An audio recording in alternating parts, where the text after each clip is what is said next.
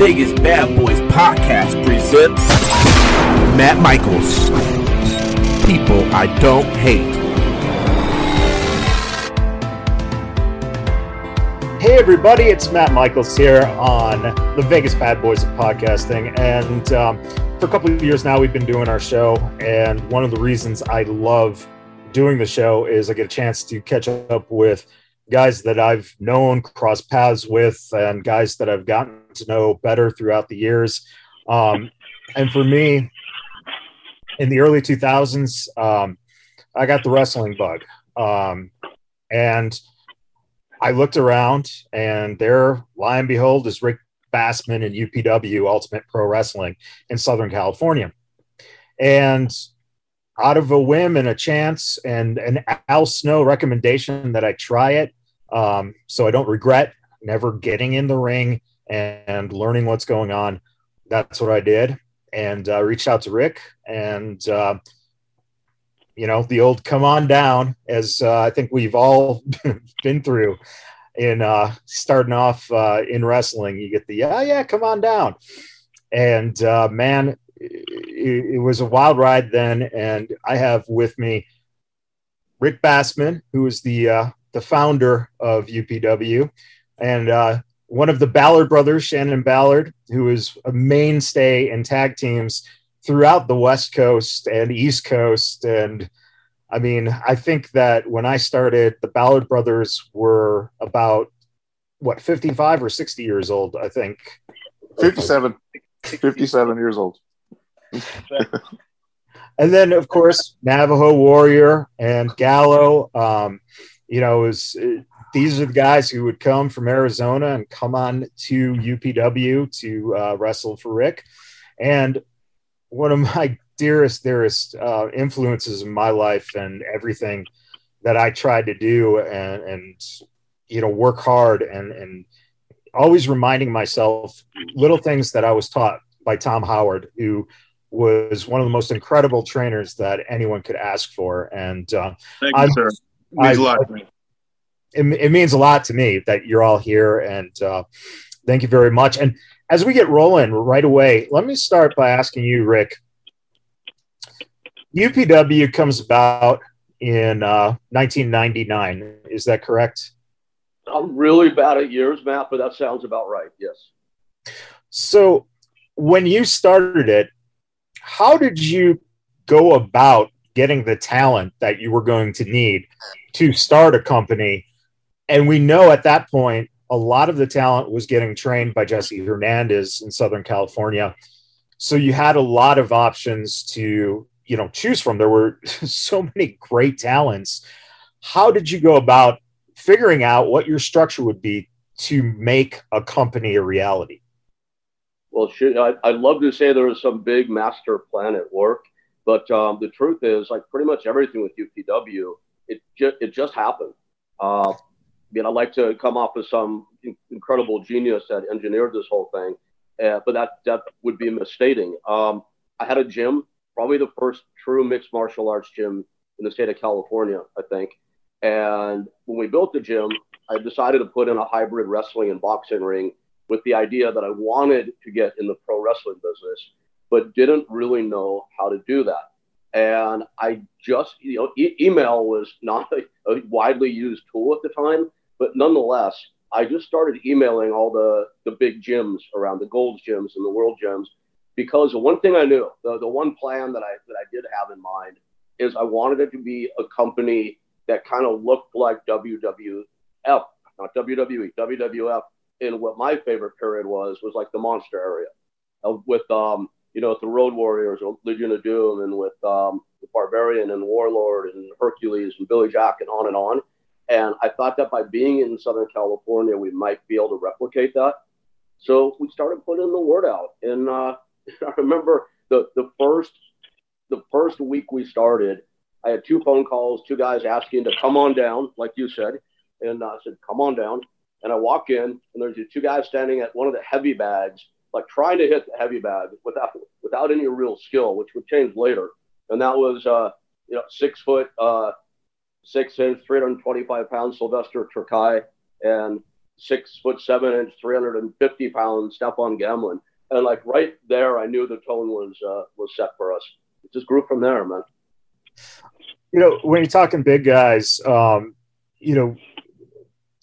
you have an amazing presence. You always have had that, that working big type of presence. And at that time, like Rick said, email was really not very common. It was really in an infant stage. How back then did you get word? And then the other guys, the same type of thing. How did it follow up that you guys started hearing about this company coming out of the Southern California area? And, did you guys have to do what, a lot of us performers had to do back then? That is, videotape reels and headshots, sending them in across the country. What was your guys' experiences kind of finding UPW? So I had a very interesting approach.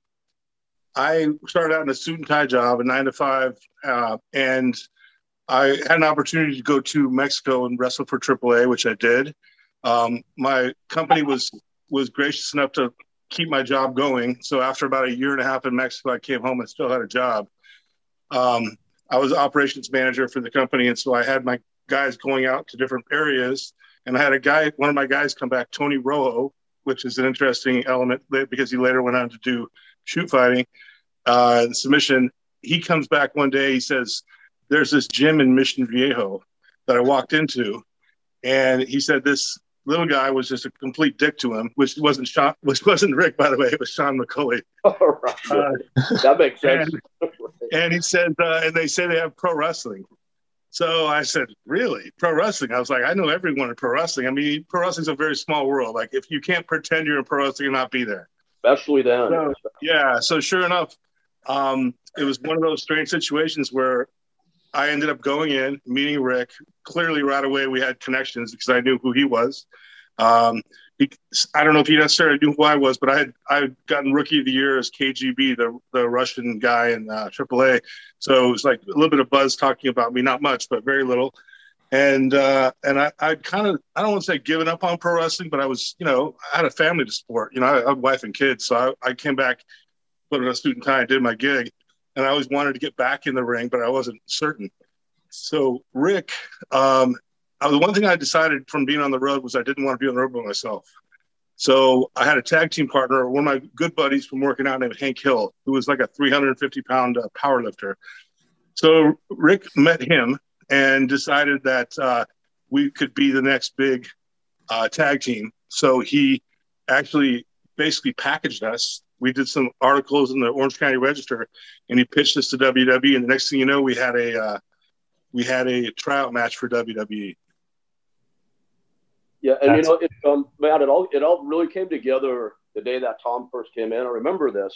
I don't remember like the story, Tom, exactly how we met, but I do remember looking you up on that internet thing, which was also kind of new then. So yeah. I did have that awareness. But what I remember talking to you, like, guys, we started this school, right? And the school was falling apart fast. I don't know if you remember a Japanese worker by the name of Reggie Bennett, female worker. And Reggie taught at the school for like 3 weeks. I didn't know the difference then between strong style and lucha libre. I didn't know anything. And she was killing everybody in the ring. Reggie was stiff as they come. We had this other giant guy who, and Tom, I think, knows this. I've never exaggerate heights and weights. I just don't. We had a guy named Martin from Germany who was like 6'8", 450 pounds. And Reggie broke his femur in the ring, and we had to take the ropes off for the paramedics to get him out of the ring. I mean, I'll never forget this. And I'm like, it's just not working. And then Tom came in, and everything just like suddenly seemed to click and make sense. And it just gelled from there. I mean, Tom and I together, if you read about like the old UPW, Ultimate University, which is the name of our school, you'll always see mine and Tom's name together because it very much was a partnership. And that's when the school really started to work.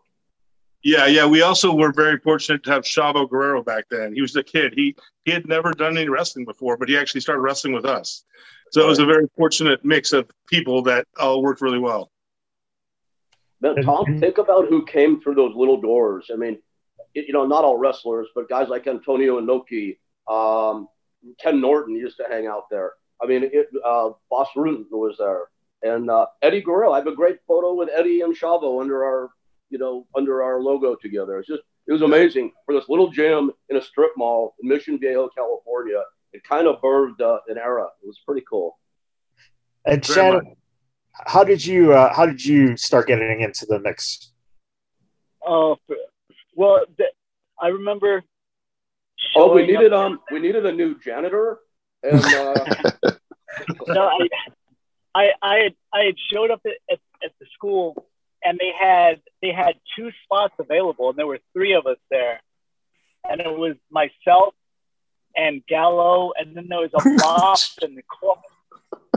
And needless to say, I knew I could beat out Gallo. The mop, not so much, but so myself and the mop got picked up. Gallo, I mean, a few years later, finally showed up, and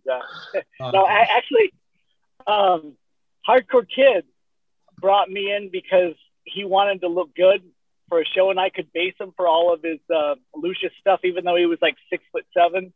Right. And I ended up instead. Rick put me with Mikey Henderson, and we had a really, really, really good match. And Chavo was actually there; he was watching it. And then Rick came up and asked me after that if I would be interested in doing more shows. I said yeah, and then I told him I had a twin brother, and he just didn't show up tonight. And then that was pretty much history after that. So I guess Hardcore Kid brought us in to try and make himself look good, and it backfired on him. Which one of you came out first, and which one was the afterbirth? Was I have to say, because we could bury the Ballards, or particularly Shannon Ballard, all day long here. It wouldn't be hard. No, I have to say, I remember when the Ballards as a team were on our first show, and I was always a huge fan of like matching tag teams. Teams with a theme rather than put this random guy with that random guy. And I thought the Ballards were gold from day one. And that's a team. Had it been 20 years later, and you guys weren't the size you were back. And Shannon, you got in the best shape a human being could get in, given the frame that you had. But 20 years later, you guys would have, no doubt in my mind, been at the top of one of the major companies. Oh, right. Absolutely. Yeah, right. Yeah. Absolutely. Nav, you and Gallo, how did you guys start getting hooked up and coming out to UPW? Well, I came in first, so it was around 2000, early 2000. I just came back from a European tour, and I was wrestling for Rick Drazen, and that's where I met Swag, Big Swag, and he told me about UPW and said, "Hey, we have something coming up at the Roxy." And so I came out and worked that show, and they put me with Aaron Baker, Loverboy Aaron Baker. And I was able to, I enjoyed the match, and then actually had a couple of the guys saying that was the best match we've ever seen Aaron have. So needless to say, after that, Rick was like, "Hey, you're more than welcome to come back." And I was a mainstay ever since, right from that first show at the Roxy. And then I was training Gallo at the time, and I brought him along. But first I brought along Mike Knox, introduced Mike at the Galaxy shows. And then Rick liked Mike. And then I brought in Hollywood, and Rick liked Hollywood. I brought Shoe, Big Horseshoe. And so these were all my guys that I had been working with in Arizona, and then kind of helped open the door for them with Rick and UPW. And then they all became part of the crew. And then after a while of wrestling as a babyface, I switched heel, did that for a little bit, and then told Rick, I have a tag team partner. And Rick said, "We'll bring him down. Let's take a look." And then that's when I brought Gallo in, and we worked as a tag team, and the rest is history. It's mistake ever. Oh, Ballard. Go back up here. The Arizona crew was like a huge part of what we did. And yeah, Steve, that was a very, very good crew, man. And can you believe we did shows at the Roxy? That's pretty weird. That's very weird. That was very weird. But being a big 80s hair metal guy, I thought that was the coolest thing, going in there like, oh wow, and then seeing the VD couch in the green room and going, don't sit on that couch, or that kind of stuff. But I thought that was really, really cool, just because of the history of that whole area. Yeah. Gallo, Yeah. Sorry about. Oh, that's okay. I just wondering, Gallo, when you came in, being that you were the last of this group here to get in, did you sense a camaraderie backstage between the guys? And, was it kind of first nature for the guys to kind of give you a little more ribbing because you were the new kid in town? Well, that and I fucking sucked. I mean, I was green as grass. You're speaking of that like it's in the past tense. Pretty mouth. Hey, after about 15 years, I learned how to work.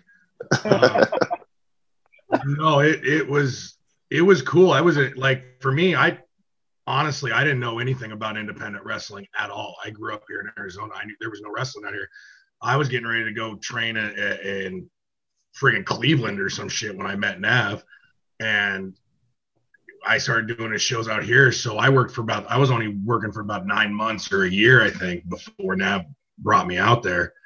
And dude, I was always mouth shut, ears open, because every time I opened my mouth back there, I'd embarrass myself because I didn't know. I was green, man. I don't know, but it was cool. Everybody would rib me, and then they would, I remember Kazarian especially ribbing the shit out of me all the time. But everybody took care of me. When you Dollars would try to rib me, and then they would have to spend the rest of the time trying to find their tag team titles, which were like floating in a toilet tank or hiding in a ceiling tile or something like that. So no matter how bad I messed up or how bad they were ribbing me, they always messed with the Ballards. So that was always good. That's right. Rick, when you look at that type of fraternity, the sense of the bond that was being formed by the guys who really were, trying to make this work, and of course inspired by how you were captaining the ship. Do you think that timing of the Attitude Era kicking in, the hunger for more pro wrestling, and the pure talent that was, now ready to be molded into guys who would go on to bigger companies, was that just the right time, the right place for, kind of like you said, just for things to kind of fall into place and for it to just kind of grow organically? Yeah, no doubt about it. A lot of it was luck. A lot of it were the times, for sure. I mean, I don't want to discount anybody's hard work. We had a great crew behind the scenes, people like Todd Kennelly, who you probably know, and Marty Elias and Melinda Ackerman, and it goes on and on. So we worked our asses off, but a lot of it was timing. A lot of it was luck. It wasn't always easy, that's for sure. I think people think as a wrestling school owner and wrestling promoter that you're getting rich. And I could tell you, every month, my wife and I did not know how we were going to pay the rent on our apartment for about the first 4 years. So you do it because, it's the same reason guys like, God bless, Navajo and Gallo and Hollywood will drive, from Arizona to California for, I'm almost embarrassed to say, but what were the payoffs back then, guys? Like $20, $50? Yeah, it was like $50 because, hey, you guys are driving out, so let's, right, to help put in money in the gas tank. So you got to go, why would somebody do that? And I know I've heard Tom and a lot of people use, this term. That's not meant negatively necessarily, but this term we call the sickness in the business, which is you have to be in it. Now, I wasn't a worker, of course, but I think I felt that same attraction to it. But I think what really kept me in, Matt, was that the camaraderie that you spoke about before, because we knew, especially back then, the backstabbing backstage was pretty rife in the business. And save for a couple of small factions that, snuck up at one time or another in UPW, I'd say 90% plus, but it was a really, really fun place. And everybody, to my knowledge at least, liked each other, supported one another. And that's what I really think more than anything probably made it work. And Tom, when you think about the school and Ultimate University was something that, we could take pride in. We could walk around, I'd walk around in the UPW shirt in downtown Burbank, and kids would come up and say, hey, are you a wrestler? Because all of a sudden UPW was becoming synonymous in Southern California for having this reputation of putting on these incredible shows. As someone who was essentially the head trainer, as I look at it, of the schooling, was it in your vision, seeing the guys who came through, was it something to you that you looked at as, hey man, I'm helping make these guys' dreams come true? And was there anyone who stood out to you, to someone, and obviously we know guys like Cena and Samoa Joe, Heidenreich, Kazarian, etc., went on to big contracts. But is there someone that you trained that you look at and you go, I thought that guy would, definitely go on, and he just never got the break? Yeah. So thanks to Rick Bassman, I always say he's a goddamn magician. He somehow was able to always pull off everything magical. From the day that we started getting these shows, one on Discovery, one on name it major networks. We got the shows on, so it became really quickly known that we were the go-to spot. And then of course we did the training videos, which I can tell you to this day, the training videos were I was kind of the host, and as John Cena and Samoa Joe and Frank Kazarian, and I can tell you to this day, when I go backstage at WWE, which I do all the time now, I can't tell you, probably 4 or 5 guys come up to me per day and tell me that they grew up watching those videos, and that's how they learned to wrestle. So it's pretty fucking heavy to think about that. I don't know if I could use the F word, but it's pretty freaking heavy to think about that you have this weird impact on a business for such a long period of time. But yeah, when you go back in time and you look at the people, most of the particularly good guys were able to go to Japan because the Japanese business makes sense. As much as I like to bag on Gallows, I always thought Gallo would be a star. John Cena, I didn't necessarily pick. I thought he was a little robotic, and I think I even told him this not long ago, but I didn't necessarily pick him until I saw him cut a promo. And the minute I saw him cut a promo, then I was like, oh, okay, this guy's got something really special. Samoa Joe, I never thought. And once again, I just saw him 2 weeks ago, and I'm so proud of him because of the man he's become. But I didn't necessarily see that. So the one thing I can say is that it's not always evident, because it's not really about initial talent. If it was, Nathan Jones would be the biggest star in the world. Yeah. And Nathan Jones burned out and went to acting, which is good for him because the business is not for everyone. But so we saw these guys come in who had various elements of talent, and it wasn't as much about that as it was about a combination of elements, which really came down to the love for the business.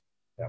And if you don't have a deep love for the business, and as Rick Bassman said, the sickness, which I use all the time, which I hate to say sickness, we'll say a passion, but it's not meant negatively. Yeah.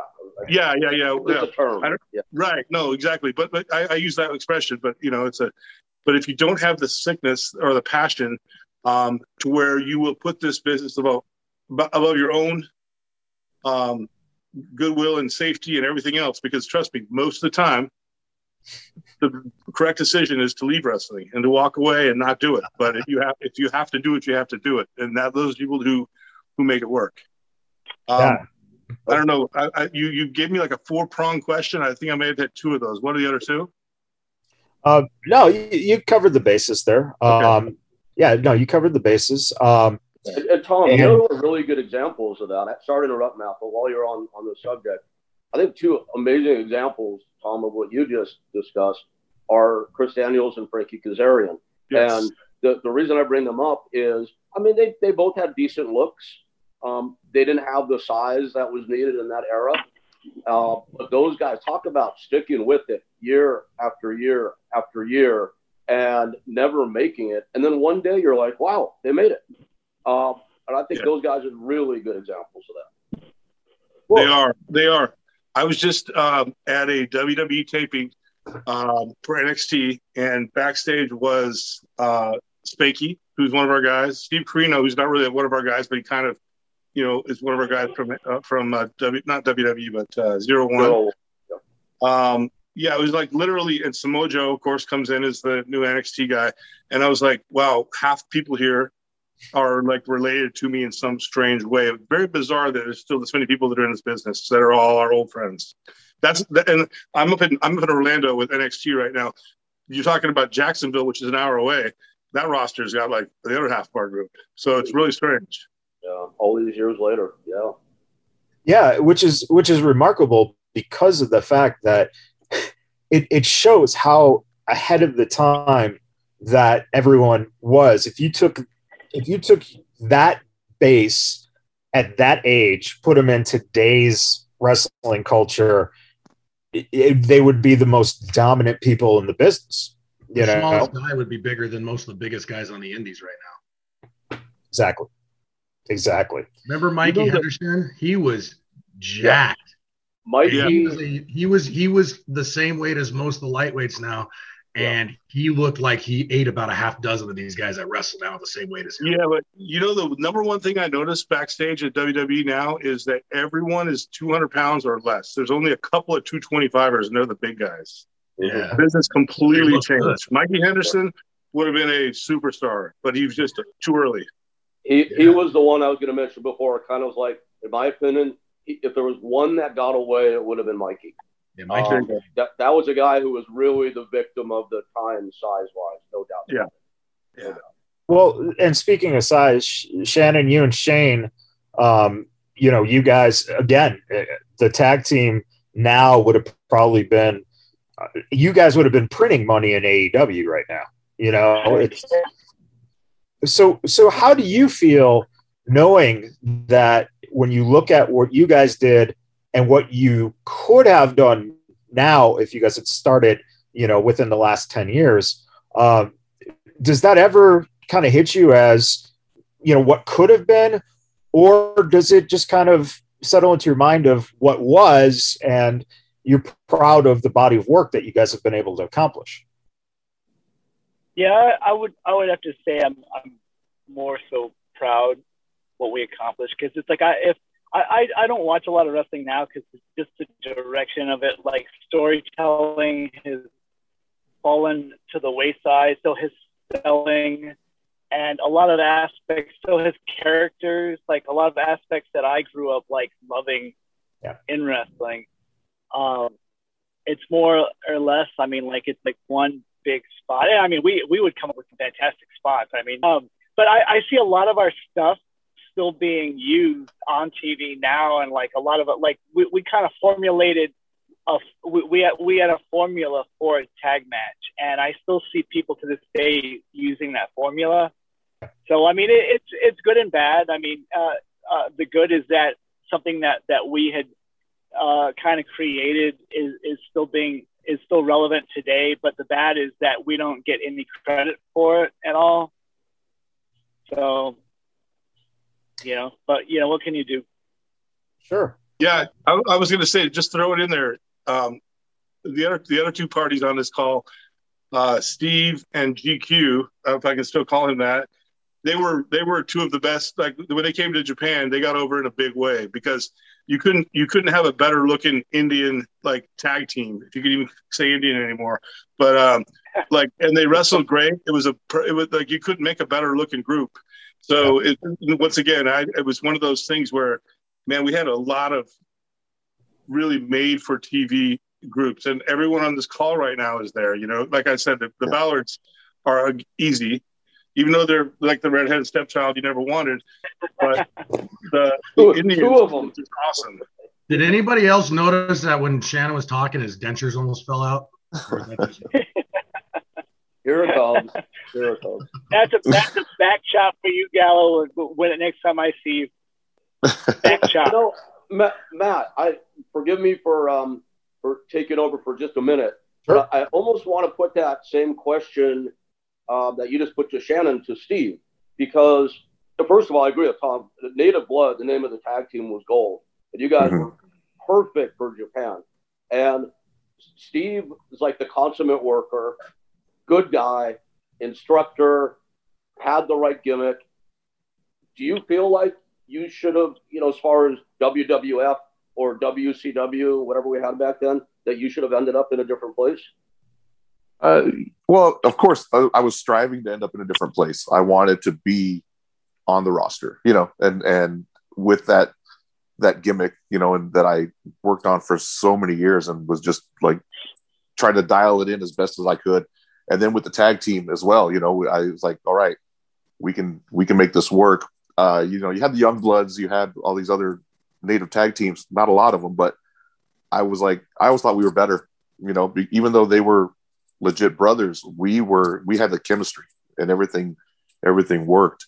But everything happens for a reason, still being involved in the business, even if in a little way now that I still am, I'm happy that I am still around it, and that influence is still there. I get messages from guys a lot asking about training, asking about just little bits of advice here and there. And I tell them I don't run a school anymore, but I'll be more than happy to watch your stuff, send you back, I'll always the teacher, I guess, but yeah, I honestly wanted to be, have that spot on a roster doing what we do.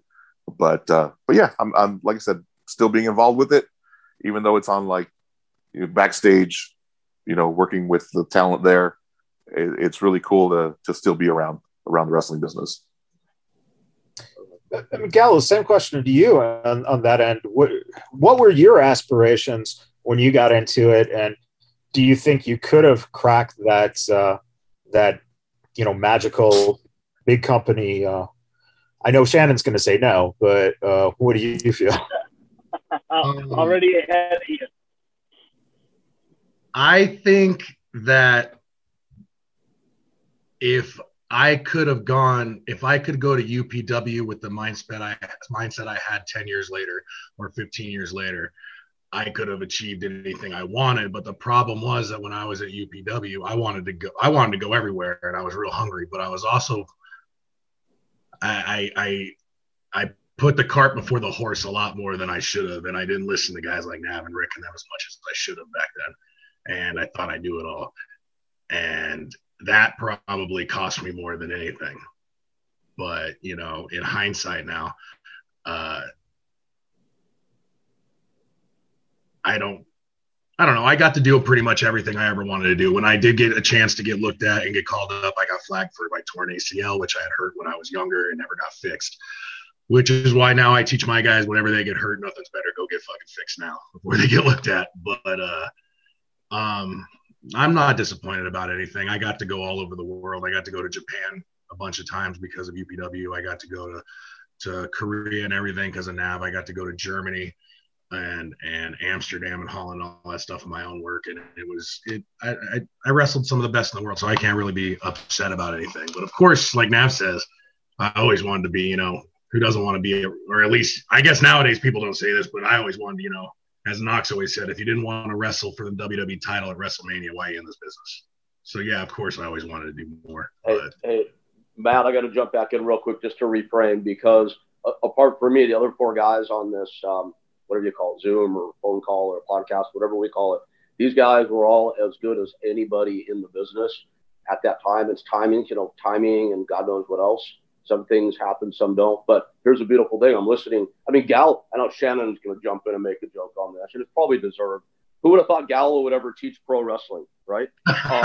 But it's like all these years later, the influence these four guys had on the business and on so many careers, and still have, by my measure, that means they absolutely made it in this business.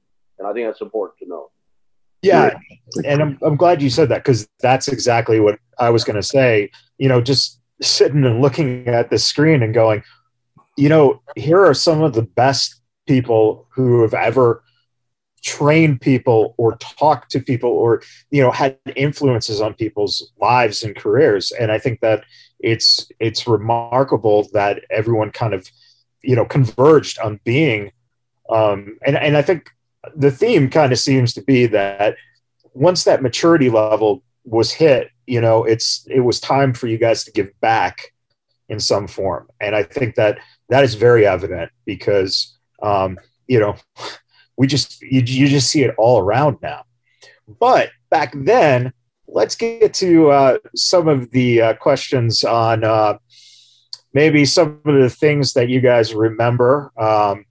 And let's start with you, Nav.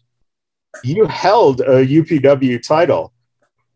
Oh, yeah. And that was kind of a revolutionary title because you were the internet champion when the internet was a baby. Yeah. I mean, I was like, hey, the internet title. And I was like, what's the internet? I'm just kidding. But it was so new. And that was really cool to get to do that because I got to, champion. You know, yeah, broadband. I could be wrong about this, but I'm pretty sure that UPW was the first to ever live stream a pro wrestling show. I was just going to say that. Wasn't your Rough Cut the first time that was ever live streamed? I believe so. Yeah. So from the Galaxy and all that. The idea behind Internet Champion was like, this is a pretty significant thing in the annals of pro wrestling that we're actually using this internet thing to show an event live. So that was a pretty momentous time, actually. Yeah. How the hell Blue Meanie got involved, I have no idea. But other than that, it was pretty awesome. Yeah. I thought it was great, you know, because the internet was so new and live streaming was never heard of, and to be able to defend that title on those shows was really cool. And then and then the Blue Meanie came in and it ended. It was done. I to this day don't understand that. But that's all right. And to this day, does Meanie still have that belt? Because that belt lasted for about 6 months, 8 months, whatever it was, and then it just disappeared. It's probably hiding the same place the Ballard's tag team titles is at. Well, speaking of that, I mean, you and Shannon, you guys, had your runs as champions. What did it mean to you guys to be recognized? Because at that point, UPW is a very well-known entity in Southern California. So having those tag championship runs, you guys were essentially, one of the most popular tag teams in all of, Southern California, let alone the West Coast. We actually our popularity took off once it happened. And we were, I think, the longest reigning I think we are still the UPW Tag Team Champions. I still have both the belts at my house. The old belt that we had to hit over the head with them, and they were so hard and grizzled that it literally cut him open. He had to get 6 stitches or 8 stitches or something. But yeah, it was being that, I mean, we still today, people will say, yeah, I remember seeing you guys. A lot of people remember the Discovery Channel thing because during every commercial break when it came back, there was a thing that we had, an idea that I had that now seems like a terrible idea. It was a horrible idea, but it was a great idea then, where we had Hank Hill, Tom's partner, because Tom used to do the blockbuster off the top rope. So I came up with this idea. I don't know why or where, but I came up with this idea that Hank could probably hold both me and my brother up on his shoulders, and Tom could blockbuster both of us. And Hank freaked out and threw us, and we both did front flips and landed on our neck. And it was the most amazing looking thing. So every commercial break, that would be on. So we got a lot of popularity out of that. Hey, you guys are the guys that almost broke your necks. Years later, in Japan, Nathan Jones put Steve Carino and another guy on their necks, and we did the same move, and Steve broke his neck. So just so you're aware. Oh, geez. Thanks for that idea, Shannon. That's a great idea you had. So it's your fault. Figured out. The problem is the person on the base couldn't fall down fast enough because I would jump and I would do a twisty flippy thing and then catch the next. Yeah. There's no way, the energy could go down fast enough. It was literally. I got a question, Tom. I got a question. Does Steve know that Shannon is the reason why he broke his neck? Because I'm sure he'd love to know that move was the result of a Ballard. Because we all know how much Carino loves the Ballard. We'll share that. I'm not a very big fan of Steve Carino, so and he knows that. So You don't like him? No, he's the one that got us out of Japan, man. He was the one that him and T.W. Anderson had it in for us. Oh, I'm sorry to hear that. Yeah, who knows with politics? A lot of silly shit going on. Yeah. I didn't know that either. I just always knew you guys used to talk shit to each other from across the country. I would say, mostly though, Tom, and I know you're more on this than I am even. I think we were able to avoid, for being in the business as long as we were and as enmeshed as we were, for the most part, we got to avoid politics. It could have been a whole hell of a lot worse, that's for sure. I mean, there was a little thing in Japan with Carino's group and our group, but it all ended up friendly and it's fine. And yet I'm Shannon. I'm sorry to hear that also. I didn't know that till now. But, thankfully, by and large, it was just a very positive experience, I would say. Japan was fun. That was a good run in Japan, man. That's for sure. Like anything else in the world, you always have to look for the management leadership. And, quite frankly, Rick, you didn't do anything resembling that type of business. If you don't do it, then no one below you is allowed to do it. And so anyone who tried to pull any bullshit, pretty much got put in their place. Yep. Other companies for sure did, and they'll find their ways in. But either way, it never worked out for anyone. That people can always smell the right people doing the right thing. Yeah, and on top of that, I got to say, as a student, from the perspective of the schooling, that was one thing that I think that we learned very quickly, is that you were there to do something that you were passionate about doing, but you were not there to just take and expect that you're just going to get stuff handed to you, create there was nothing about kind of creating an atmosphere in which I'm going to get mine, screw everyone else. And it always felt like, hey, man, we're here to do something. And if you're not in the ring working, you're outside the ring working.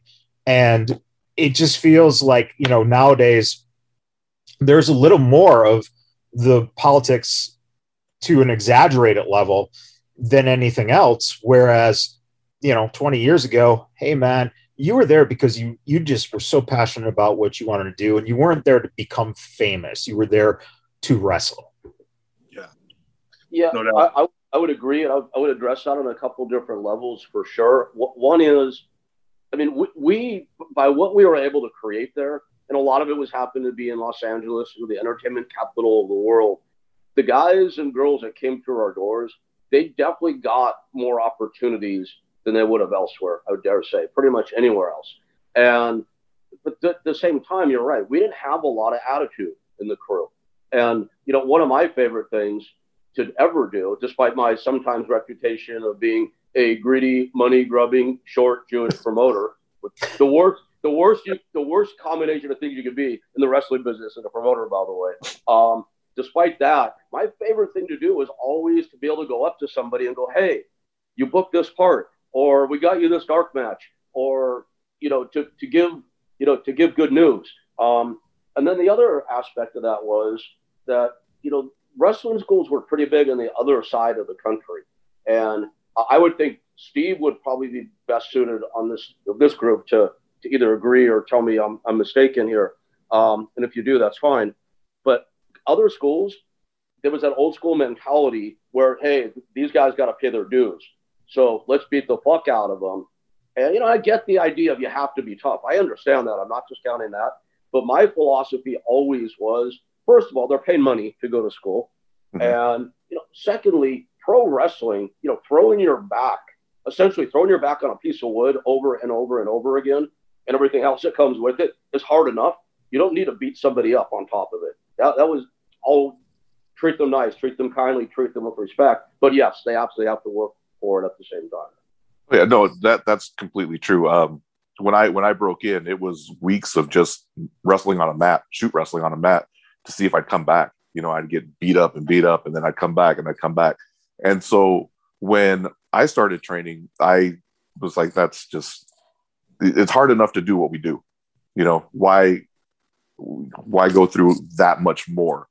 So yeah, we were tough. We ran a lot of good drills. We ran a lot of cardio, a lot of, and just wrestling. So we didn't beat anyone up or try to have that make them pay their dues in that way. It was always like, hey, if you're showing up and you're working hard, you're paying your dues, so that old school mentality kind of started to go away. And I definitely wanted to steer away from that when I was training guys. But you also, with as tough as it was, it did weed out the people that weren't meant for it. So it was one of those things where we did it in a better way, in my opinion. It was a better way of weeding out the weaker people that weren't really made for pro wrestling by just doing what we do and taking those bumps and learning how to do everything that we do. Because it is a tough business. It's very tough on the body and it's very tough mentally. And if you don't have that in you, you're not going to make it. So, I'm going to add something to that, if you don't mind, Steve. Yep. I started out in AAA Lucha Libre, and I was put in a situation before the matches where everyone wrestled. And I fortunately had done some samba, so I knew leg locks, and I was able to catch guys in leg locks. But they were trying to figure out who's who and what's what. And the guys would only beat you up to the extent they thought they could. And if they knew you could shoot on them and take them, then they wouldn't fuck with you in the ring or mess with you in the ring. Japan was exactly the same story. So what I did do in wrestling training, and I got called on this by a couple people. Actually, I believe Spanky did, but I corrected him on it, was he had come out in a podcast later on when I did all these submission fights and got my ass beat. And he said, oh, yeah, Tom loves to have his students do submission fights, but he didn't do so well himself, or whatever it was. I talked to him about it, but I said, hey, I was put in these situations myself. And you guys need to know, if you're put against someone else, which you're going to be done in Japan and Mexico, at least it was done to me, maybe not everyone, where you have to be able to defend yourself, at least know where you stand in the hierarchy. Believe it or not, that was a real thing in the business. I don't believe it is anymore, but it was a real thing in the business. And so I wanted the guys to know, it doesn't cost anything to spend 20 minutes as a part of your 3-hour wrestling class to have people wrestle each other to submission. And at least you know where you stand in the hierarchy. Guys who act tough, find out they're not tough. Guys who don't think they're that tough, find out they are that tough. And it's a real thing because, man, you get in there. I had to go with Masaru Tanaka. And once again, it was just very fortunate that I happened to know some ankle locks and caught him right away. And then they wanted to go put another guy and another guy and another guy. And then Fujiwara pulled me aside after like the fourth guy because I was getting tired. I didn't have any good air. And he said he wanted to know where I learned from. And I told him, I've been studying Sambo. And he said, they'll just keep going until they get you tired. And then they'll tap you out and beat you up. So I went through this in both Mexico and Japan. I genuinely did. And so I found out that it was one thing that, in my opinion, I didn't want to beat people up the way that the Hindu squats are bullshit, right? That's how you end up with knee replacements. But understanding how to do legitimate submissions and legitimate wrestling, in my opinion, is a very important part of wrestling. I got to agree with them all because we train our students the same way. I actually kind of take from everybody up here. In our class, I actually give credit to Tom and Rick and Nav all at the same time in our school. But we teach them all that stuff because I know when I went to Mexico, I didn't train there, so I didn't get that. I got in the ring, like me and Nike and everybody, we would be wrestling the guys and we would start getting over with the crowd. And a lot of times in those like Tijuana and Mexicali, some of those locals don't like that shit. And they would start beating the shit out of us in the ring. And I remember one time the one guy tried to break his ribs. And you had to put them in their place real quick. And then after that, they were fine. But there's some interesting situations. You never know who you're going to get in the ring with, especially now. You don't even know now if half the guys are trained right. So you really got to be able to protect yourself and defend yourself all at the same time, unfortunately. Yeah. Yeah. There used to be a time when you'd go to a different area to wrestle and they would ask you, who broke you in, and everyone knew everyone. You would tell them who broke you in, and then they'd be like, oh, okay, yeah, I know him. Mm-hmm. And now it's gotten to the point to where like, yeah, who trained you? And I don't even recognize half the names. I'm like, who's that? And it shows when you watch them wrestle. That it's like, okay, it's not like it used to be, to where it was that really small world, like Tom said earlier. Wrestling's a small world. It's gotten bigger, but it's not as tight as it used to be. I will say that although I have never done this with any students coming up, but there are wrestlers that did. Other people would say this person needs to learn a lesson, and I'm sure everybody in here has been contracted to do that. This isn't me against Gallo or anything like that. That was all done as sheer pleasure. But there are a lot of times where people get really bad attitudes, and they need to. I mean, where you like them enough the way you put somebody out there who's gonna let them have it, and then when they ask why, you tell them, and then maybe they learn and maybe they don't. But I'm sure everybody in this room, myself included, has been part of. I mean, not had received, but were the giver of that. Well, Shannon, here's a good one for you. You guys remember we did these UPW light shows? Remember at the gym? Yep. And Matt, I'm sure you were part of those. And you guys recall there were 50 people there, maybe on a good night, and no amplified music or anything.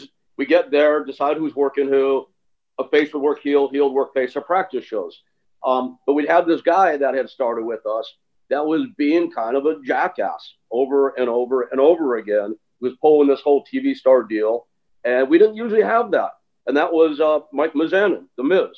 And I don't know who was there that night, if you guys remember this, but we sicked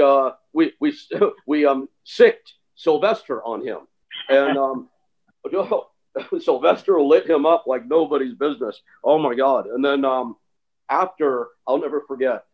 Miz goes, "I get it, I understand." And some people do. Some people get it. And then you look where he went from there. It's crazy. He ended up doing a shoot match with Daniel Pewter that we trained him. We trained him for like 3 weeks, and he went out and held his own. So go figure, pretty crazy. He's been around. He's been forced to do that another 50 times in his career, by the way. That was the beginning. 50 more times. When I was backstage at WWE many years ago, he was still getting that same treatment. So that guy earned everything. I thought Benoit wanted to kill him. Everyone wanted to kill him. Well, but that's a very interesting point, because even in 2000, when he was on the Real World, the way he presented himself, you wanted to just fucking hit him, because he, it was just like, what are you doing? It's like, but the truth be told, he went to the right place to start learning how to actually do it.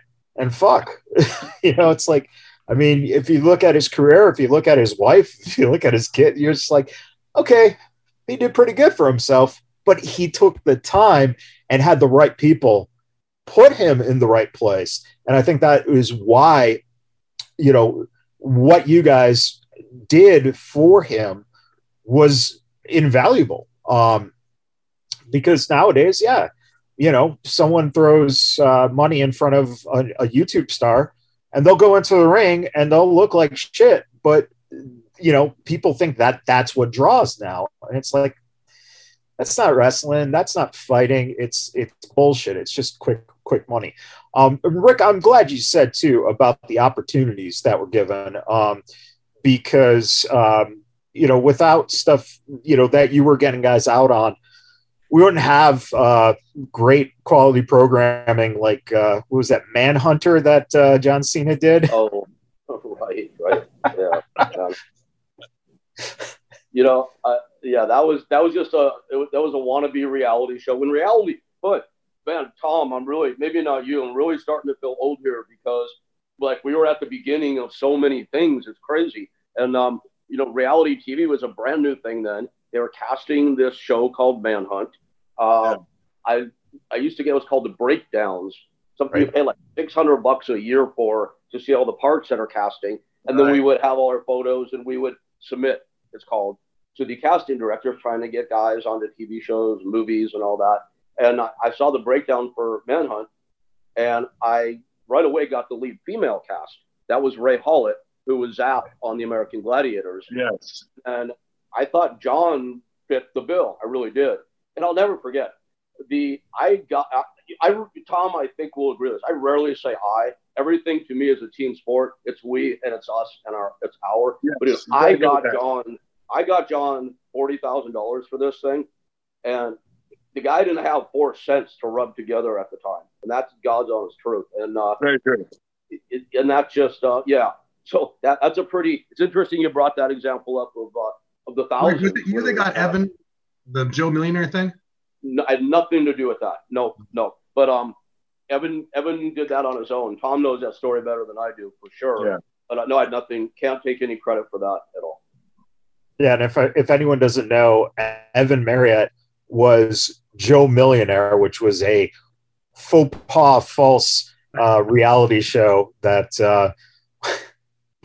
And Evan was a nice dude. Evan is. I wrote a little segment in my book it's a little insert called "The 5 That Got Away," and those were 5 guys, in my opinion, that had they stuck, because Evan trained with us for a while, and he actually had 2 matches, and I remember who they were. One was Alcatraz, the other was Spanky. I don't know why I remember that, but I do. And that guy, in my opinion, firstly, he had the look, he had the physique, but he grew up a huge fan. I mean, he was probably a bigger fan than I was growing up. Yeah. And, this guy, in my opinion, would have been a monster star in pro wrestling had he decided to stick with it.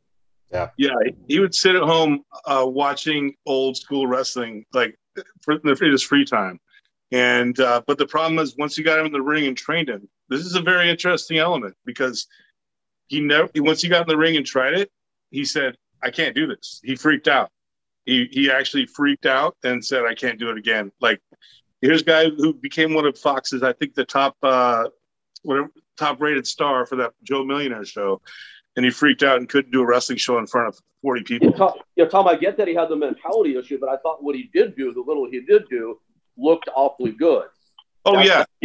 But he wouldn't do it again. That's the reason he stopped. Right. Yeah. Not everybody can do it.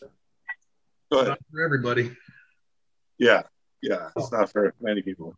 So as we kind of get wrapping up here, let me ask you each: is there either a story or a match or a situation that sticks out in your mind as one of your favorites from back then? And anyone want to jump in? You can start.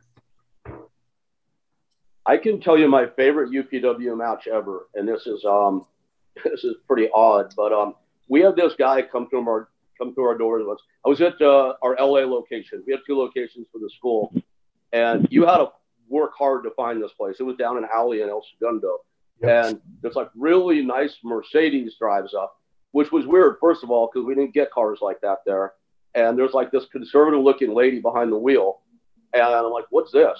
And then the passenger door opens. Well, the kid that was in the passenger seat was so short he couldn't even see him over the dashboard, and he Little Nate. He grew ultimately to about a whopping 5'6" and 140 pounds, maybe. But he came through the doors. I'm like, I told his mother, I don't want to sign this kid up for school. He's too young. He's going to get hurt. You know, it wasn't just about getting students money. We wanted people to be safe also. And he like begged and pleaded. And he was meek. He had short hair. Anyway, years later, he grew a few inches, not much, put on a few pounds, not much. This giant afro, and was, in my opinion, one of our best workers. I really thought he was good, but he was never going to make it. We actually got him dark matches. We pushed hard for this kid. WWF. And he was Japan. Good. Yeah, he got over there. So we did a show when Frankie had gotten signed to WWF, because that's what it was at the time. We'd always do a big send-off for the guys who were on their way out. Well, Frankie was our lightweight champion at that point, and Nate was like Frankie's protege in some ways. Tom trained him, but Nate and Frankie were particularly close for whatever reason. And I think you were in Japan a lot, probably, Tom, at that time as well. So anyway, it was Frankie defending the lightweight title. Frankie had the title forever against Nate as a challenger, booked for 8 minutes, Frankie over, standard deal. So we called his mom and said, "You got to come to this show. You have to be there." And we swerved the finish. And me and Frankie and Marty, the referee, knew about it, but nobody else. And on the roll-up at the end, Frankie held his own shoulder down, lifted Nate's shoulder. So we switched the title on the spot to Nate without him even knowing he was getting the title. And that was probably my favorite UPW moment ever. That's awesome. I got one real quick. So you guys remember, it's about Shane. Remember Makoa? Oh, yeah. So we did a tag match in Laughlin. Was that what I talked about with the drop toe hold? I don't know, but this was when Shane was really green, and he looked like $1 million. You remember that? But he was still really green. So we were booked in a like a no holds barred or a no DQ match with Nykirk and Knox at Laughlin. And we got told to keep Shane looking strong, and I was taking all the major shit. And so we decided to rib Shane since he wasn't taking any of the big moves. And we snuck in ketchup packets. And the whole day we kept ribbing him that he was going to give color that day. Even though everybody said no, he wasn't doing anything, we kept telling him, no, you're going to give color. We don't care what they say. And I'm getting the living shit beat out of me in there, like so bad to the point to where I remember the Vegas commission was there and they tried to take me to the hospital afterwards because I took such an ass whooping. But at one point in time, he comes sliding in and they grab him and they throw him against the turnbuckle and they're beating the hell out of him. And Knox is holding him and Nykirk opens up the ketchup packet and Knox just smokes him in the head. And Nykirk squirts ketchup all over his head. And Makoa freaks out because he thinks he's bleeding. And he's looking at his hands and he's getting the shit kicked out of him. And all of a sudden, out of nowhere, he goes, "Why do I smell like McDonald's?" That's great. Oh, I did not know that one. That's awesome. Oh, yeah, he freaked out because he thought it was blood. And then halfway through it, I think he's looking at it and he's just like, wait a minute. Wait a minute. He goes, da da da da da. I'm loving it. Steve, do you remember the worst UPW match ever? You know what I'm referring to? Was it when I helped you get color? No, that wasn't that bad. Come on. No, here's the thing. I definitely had, up until this point I'm talking about, I had the worst UPW match ever. Tom was my corner man against Funky Billy Kim at a high school, and it was just abysmal. Not because of Funky, wow. because of me. I really, it was bad. No, at Laughlin, you and I were backstage, and we don't need to name names. Yes. But there was a match amongst the fairer gender. And yes. Do you remember by the end of that match, you and I were like almost quite literally rolling around on the floor, out of control laughter. We just lost it completely. It was so bad that we just couldn't stop laughing, and it was one of those things that it wouldn't end. Like, why isn't this match ending? No, this time it wasn't. And I was happy about it because that put me as the second worst match ever. It moved you. Yeah, exactly. Those Laughlin shows were a lot of fun. There's actually quite a few stories from those Laughlin trips. Hey, you shut your mouth. If anybody wants to know the reason why I dislike Gallo so much, why don't you tell that Laughlin story, Gallo? Why don't you tell the reason why I got in trouble? You didn't. I don't know what you're talking about. Too many stories. There was a time that we switched out. Actually, this one, I don't know if Miz got this or not, but it was supposed to be me. They tried ribbing me, and they filled up my shower head with black dye, but I switched room with Miz that night. That backfired. I will tell you guys, the greatest match in UPW history, the greatest finish ever. Has anyone heard this? I mean, no finish will ever top this finish in UPW history. The match was with Stas, the Russian Nightmare, and he had his Russian manager there who did not speak a lick of English, and he was going up against Josh Dempsey. Punch drunk Josh Dempsey. So let me tell you the finish of the match, how it was supposed to go, and then how it went. Okay, so the match, how it was supposed to go, was that the Stas' manager was the referee goes down, and then Josh Dempsey, his back's to the ropes. The manager hits him in the back with the Russian flag. He falls down. Stas pins him over, right? Pretty simple finish. So match is going. Marty goes down, and you've got Stas' manager. I think his name was Rasputin, and he was but he did not speak a lick of English. Had the beard. I mean, he looked just like a Russian. Yeah, because he was. So he goes to hit Josh Dempsey with the flag, and it bounces off the ropes and goes flying like into the crowd. He doesn't know what to do. The referee's down. Josh Dempsey's still got his back to the rope going, whoop, whoop, whoop. So Marty sees what's going on because Rasputin just left. He didn't know what to do, so he just left. So Marty gets up and pats Dempsey didn't see him get up. So Marty, the ref, gets up and pats Dempsey on the back like to say change the finish. He thought that was the flag. He went, ah! And he fell down, and then Josh hit him. Does anybody remember that? It was the greatest awesome. in UPW history. Greatest. Oh. And I remember, Rick, you just about had a heart attack. Well, you know what? I deserved it for allowing Dempsey versus Stars in the first place. We deserve whatever we got. That's all right. Greatest guys, two of the greatest guys ever. But that does not sound like a dream match right there. I'll throw mine in real quick. And mine's going to sound cheesy, but it's genuine.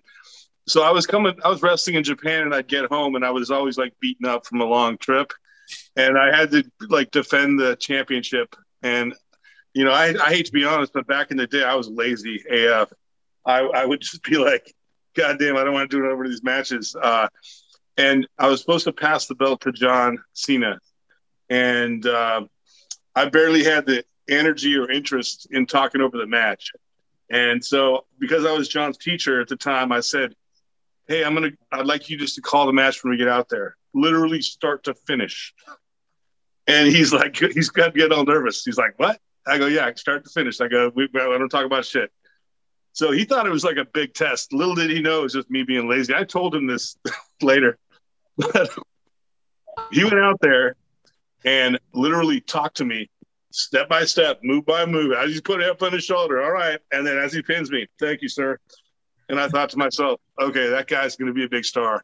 And that's not a kiss John's ass. That's when I figured out what the next level is. I wasn't there. I don't know that I'll ever get there. I may get there. I have a lot more crazy in me.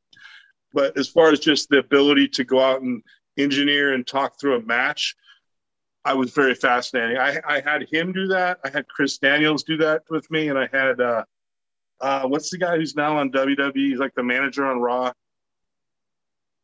MVP? Adam Pearce. Oh, Adam Pearce. Yeah. Adam Pearce. 3 guys who did the same thing. And I was just like, you know, I always thought, I'm decent, but I'm not great. But these guys, like, when you get in there and let someone call it, and they thought because I was like trying to be like the teacher who was just like, hey, I'd like you to call it. I'm not going to test you. The reality is I wasn't testing him. I was just like being lazy. But I was able to have 3 different guys like really do a great job of calling a match. And it was like, wow, when you have someone that's that good at it and do a great job, it's like, wow, it's pretty spectacular. So I don't know, it's a learning experience for me. No, that's, you know what, I'm glad you brought that up, because one of the things that I've always found when I'm watching people work, and the first time I saw Zoe Stark work, you know, my head started going. I'm like, why does this seem so familiar? Because the way you laid out matches for us, the way that you taught us, is, I think, one of the most, you know, universal ways, the best way to lay out a match, the best way to get comfortable with being able to call a match as well. And you can see the style that you implemented in your students has really kind of evolved into, and what Shannon said too about, you know, your tag team style. There's so much now that is based on that foundation, what you guys were doing back in the early 2000s, that I think that sometimes that credit gets overlooked. And not that anyone is seeking the credit. That's the other thing that I have to say throughout the years. You don't see UPW guys just saying, oh, yeah, well, you know, I taught this person that, or these people do this because of me, or, you know, it's genuine. You know, the love of the business was there for every single person who, you know, walk through those doors. because of the atmosphere that was created. And I think that's very important. That I love that you're so humble about the fact that these guys were able to call a match with you, and you're going, I was just kind of being lazy. But the idea is that your teaching was so good for us as students that it was able to translate, man. And I think that there is nothing more honest than when you see how far guys have gotten and how influenced the business has been because of the foundation, as I look at it, as we're looking at you guys. And it's, you're being too kind. You're being too kind. And by the way, you look great. I'm very happy to see that you look like you've always been working out. I'm very happy to see that. Thank you very much. I gotta say, I appreciate all this, these kinds of words as well. I reached out to Steve a few months ago, and the training that Steve's been doing for the strongman competitions, it's made me step up my game, man. Because man, iron sharpens iron. That's how we all help each other. Exactly. And the other picture that you just posted with Zoe the other day, where you guys are in the gym, and I couldn't see past the traps in that shot because it was like looking at the mountains. It was amazing. But and that's the sincerity that I have for every single one of you guys, is that without you guys knowing, without you guys, having someone like me say to you guys that I appreciate everything that you guys have ever done for me, without you guys even know that you did anything for me. And I think that's the key there. And I'm sure that there are so many other people out there who came through the doors, who, have gone on to follow you guys, to see where you guys have gone and how your lives and careers have panned out. And it's these simple things that, like you said, iron sharpens iron. It's the motivating things. Rick, I mean, everything that you've been through in your life, and, whether it be a proud, dog rescuer with your babies, man, which really just melts my heart anytime that, I see an adorable picture, or then the sadness, that goes along with the loss of the animals that have been so close to you. It's amazing what you've been able to do in rescuing them. And what you've been doing for with your podcast and with cancer survivors. I mean, all this stuff is just very inspiring, and it really makes me very happy to see that everyone is still giving to this world. It's not just the business, but to this world. Gallo, everything that you guys have done, Hammerstone and Graves and some of those guys coming out of Arizona are some of the best fucking wrestlers on the planet right now. And it's amazing to see the work that you've done. And how can we say, Steve, not only are you a strong man, but you've got your wife by your side doing it, which is amazing to see. And if it wasn't for you, some of our favorite wrestlers wouldn't be in our favorite video game, So, and then Shannon, man, I never really knew you very close. I really didn't really know Shane very close. But but one of the things that always struck me is you guys were always, you were always there if we had questions, or, one of my favorite memories was the documentary was filming, the one that I forgot what it's called, but it was the one that followed, like Heidenreich and Cena and some of the other guys through the stages. And it was the night that Shannon, you and Shane were at the school. It was our class because Nathan and Heidenreich were in that class. They were getting ready to film. You guys were going to be working a match with them. And there's no Heidenreich. And it's like, where the fuck is John? And the camera crew's getting itchy, and everyone's just kind of going, what the fuck is going on? We can't start our class until this is filmed. And that was when John Heidenreich had his car accident. And he came in and he was just, you've never seen this big man look so confused, flabbergasted, frustrated. And you guys, everything was calmed down. You guys went in there and you worked through with them like professionals. And you could see that everything just became easy again for him. And I think that's what you guys have always provided. A lot of my friends, like Phil Lander is a good friend of mine. You guys are always coming up in conversations. In a lot of the interviews that I've done, the Ballard brothers constantly keep coming up. And that's because, and I think this goes for all you guys as well, is that there is so much respect and admiration for you guys and so much intertwining over the years that there's so much that I can't express because there's so much you mean to everyone who's been in this business, whether it be for 5 minutes or whether it be for 50 years.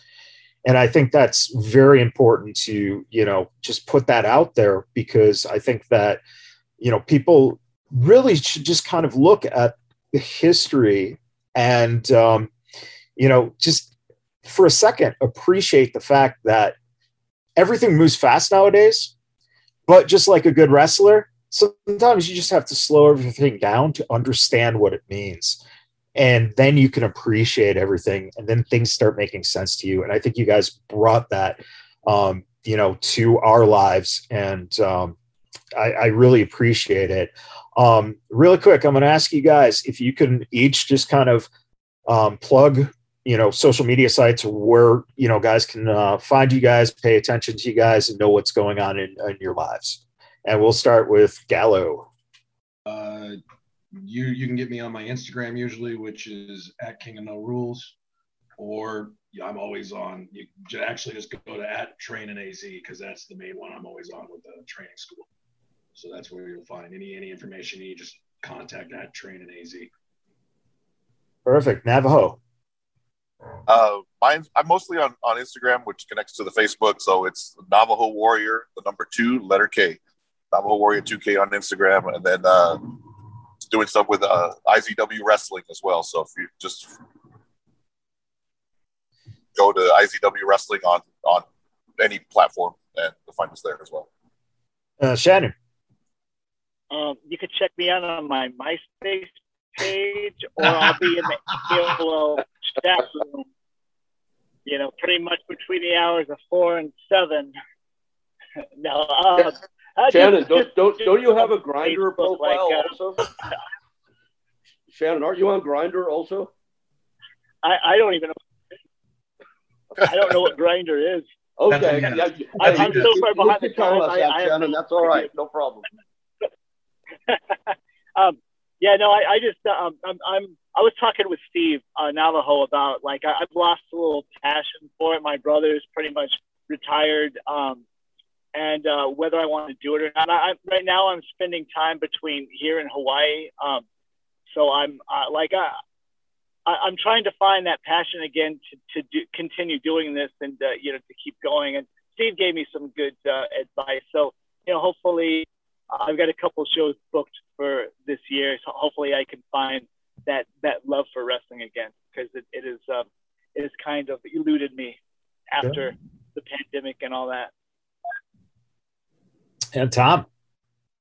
I don't think I have much in the social media realm. I'm not really. I have a little Facebook thing for friends and family and Instagram for friends and family. But I'm not really trying to get people to contact me. If any women out there believe I may be the father to their child, I'd like to recommend they reach out to Rick Bassman. He has me for years. No, besides that, though, it's all good. Just Google me. You can probably figure it out. I don't know, who knows? I'm not that interested in talking to a whole lot of people. Oh, but let me just say, if anyone out there doesn't know of Zoe Stark in NXT, please follow her and see how her career is going and where it's taking off to, because that is a new journey that Tom's experiencing with someone very close in his life, getting a chance to. Yeah. My wife is a wrestler. We started training her at 18, and she's now 27, and finally made it to NXT and just became the tag team champion, Zoe Stark. So I'm very proud of her. And yes, so I'm like no longer looking to have any sort of interest in myself, but shifts the light to her, I guess, if there's such a thing.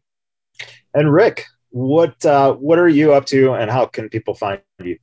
Well, like Tom, I am forsaking society. I live in a Zen Buddhist monastery now, and I haven't been on for a few months. I started a job and decided to give 15 hours a day to it for my first 3 months. So that's up August 3rd. I still have the job, thank God. I actually got promoted. But August 3rd, I start my podcast again. I've got a really good slate of guest book.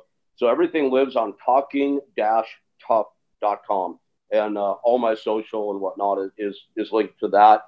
And the one thing I'd say in the meantime, anybody has a mind for the nonprofit world or wants to do something good, check out my good friend and partner Linda Blair's page for Linda Blair World Heart Foundation, and that's lbworldheart.org. And the doggies, our doggies there need help, so go there. Wonderful. Thank you guys for participating. Again, it means very much to me. I just hope that people listening can, realize that when people get involved in wrestling, it takes all different sorts. It takes all different personalities. And if this group could get together and make things run and have fun and a good time, man, anyone can get together and have a good time and have fun and do something you're passionate about. And it just goes to show that, it's not just about what you do in the ring, but it's about the personality and who you are as a person. And I couldn't be joined by, 5 of the greater people here that I've ever met. So appreciate everything. Don't include Gallo in this. I was just going to say, you must be including yourself because you can't include him. Well, I want to say, Matt, thank you. It was really nice to see everybody. Tom, we haven't talked for a while. It's good to see you here, man. Yeah. And this UPW would not have happened the way it did without all of you guys. So it's a pleasure. And Matt, thanks for putting it together. Much appreciated. Thank you. Thank you all very much. Thank you. Thank you, gentlemen. Everyone for tuning in. Thank you guys, and we'll see you next time.